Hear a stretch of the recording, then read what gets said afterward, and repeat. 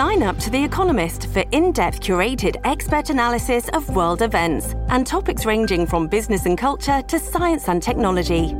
You'll get the weekly digital edition, online-only articles, curated newsletters on politics, the markets, science, culture and China, and full access to The Economist Podcast Plus. The Economist is independent journalism for independent thinking. Go to economist.com and get your first month free. I think we could describe this as entering into a new phase. They say we're going to have a national lockdown or a national quarantine. And I would just say that's absolutely false. It's not true. Time matters. Minutes count. It is how we respond to that challenge that's going to determine what the ultimate endpoint is going to be. We will save lives. This is your coronavirus update. I'm Jim Watkins for Tuesday, September 15th. We are now one full week from the last report of the coronavirus update, well past Labor Day weekend. So we wanted to take this time and look at the world and see where we have come, and in terms of daily cases where we are, in terms of daily deaths where we are from 1 week ago. And as we do that today, we want to thank our sponsors, Siesta Key Vacation Rentals at siestakeyyes.com, where your room is ready. Enjoy great rates in paradise with siestakeyyes.com. So taking a look at our daily new cases globally, we'll work our way from the globe and then down to the States. Approximately a week ago, on September 11th, we were seeing 310,000 daily cases across the globe, and today that number is markedly down to 242,000. If we look at our 7-day moving average, the current average number of cases per day stands at 273,869. In terms of total deaths, we are still on the curve down. Our daily deaths yesterday was 4,374. Our rolling 7-day average is about 5,000, so yesterday's total was slightly lower than the 7-day average. And we are definitely down from 3 months previous, back when our rolling daily average was 5,500. And then if you go back to our peak period in April, it was averaging about 7,063 deaths on any given day throughout the world. And so now let's take a look at the countries hardest hit by coronavirus and see if they're still stacking up with the last report. The good news is many of the same players are in play, but the bad news is that some of the numbers are still where they are or where they were a week ago. For example, India is still on top with over 1,000 deaths. They are at the current time leading the world in the number of daily deaths, and their new case counts are extremely high, 81,911 new cases in one day alone in India. U.S. is ranked second in terms of total deaths. The number is 480 on Monday, and our current new caseload per day is about 38,000.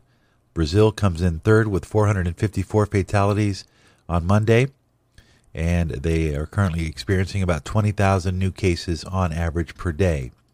Let's take a look at the United States and see where we are in terms of overall. As we look through the different states, we'll focus on some of the hard-hit states and see where they're at. But first, in terms of daily new cases, the current 7-day rolling average is 37,000, which is significantly lower than it was a week ago at 41,000, 2 weeks ago 43,000, and 2 weeks prior to that, back on August 13th, with 54,000 average daily new cases. So again, compare that to where we are today with 37,142. So the headline would read correct if you were to say that the trending of new cases in the United States is downward. Taking a look at our daily new deaths, yesterday was a good day in the sense of the lower number of fatalities. 480 fatalities were reported on September 14th. Let's take a look at the 7-day rolling average. Currently, that number of daily deaths throughout the United States, 781. So as of September 14th, if we go down to September 7th, the 7th-day average was 832.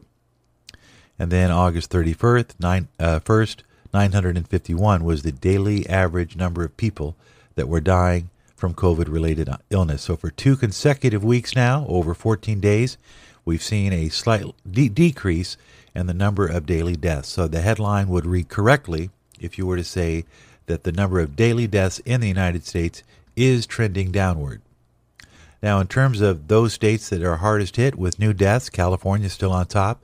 It's always California, Texas, and Florida. They interchange depending on the number of fatalities reported from day to day. But let's look at California and see what their overall picture looks like at this point in terms of new cases. And we can see from a 7-day rolling average that California is now experiencing about 3,400 new cases per day throughout the Golden State. If we go back to a week, that daily average was almost 5,000.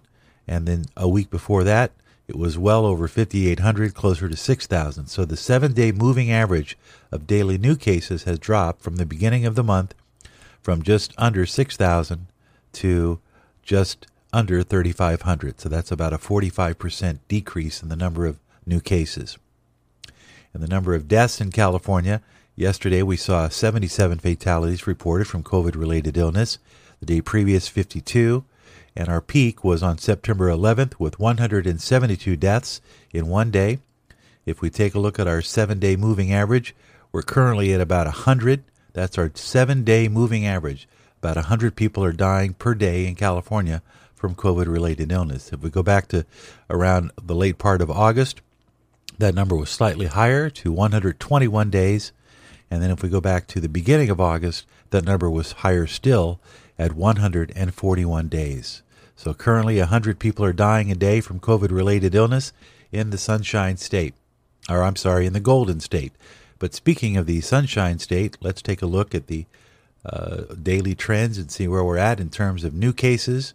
And it looks very good, very promising indeed. If you look at the 7-day rolling average, right now there are about 2,500 new cases being reported on average in the state of Florida. But if you go back a week, that number was 3,000, and then a week previous, so almost 4,000, and then a week previous, just under 6,000 cases. So we've gone from 6,000 about a month ago to just under 3,000 new cases in Florida, and that's good news. In terms of daily deaths, we did have a significant drop-off yesterday, but our 7-day average is still sort of staying at a particular level. It is standing right now, as of September 14th, about 111 people are dying from COVID-related illness per day in the Sunshine State, in the state of Florida. A week ago was about 113, and then a week before that about 167. So it is going down, but that curve is very elongated. And our peaks seem to be throwing us off. We seem to be having a peak day about every week in the Sunshine State, in the state of Florida. So there you have it in terms of our hard-hit states and what's trending and how the states are doing. And just kind of a recap, if you look at the total deaths from all the states in the Union, we understand that there have been 6,751,000 cases of coronavirus in the United States. We've had just under 200,000 deaths, so you'll be hearing in the headlines about that number, probably in the weekly news or the evening news this week. But the good news is that all the states are trending downward in terms of total new cases. And at this point, in terms of total deaths, New York still number one with 33,000, New Jersey with 16, Texas with 14,582, California reported 14,467, Florida with 12,649 people dying from COVID-related illness. And those are your top 5 states, and that's your picture of where we stand with the coronavirus. We hope you've enjoyed this update. We'll continue to update you. Don't forget you can get all this information at your fingertips on our website at candidlyspeaking.net. That's candidlyspeaking.net. With your coronavirus update for this Tuesday, September 14th, I'm Jim Watkins.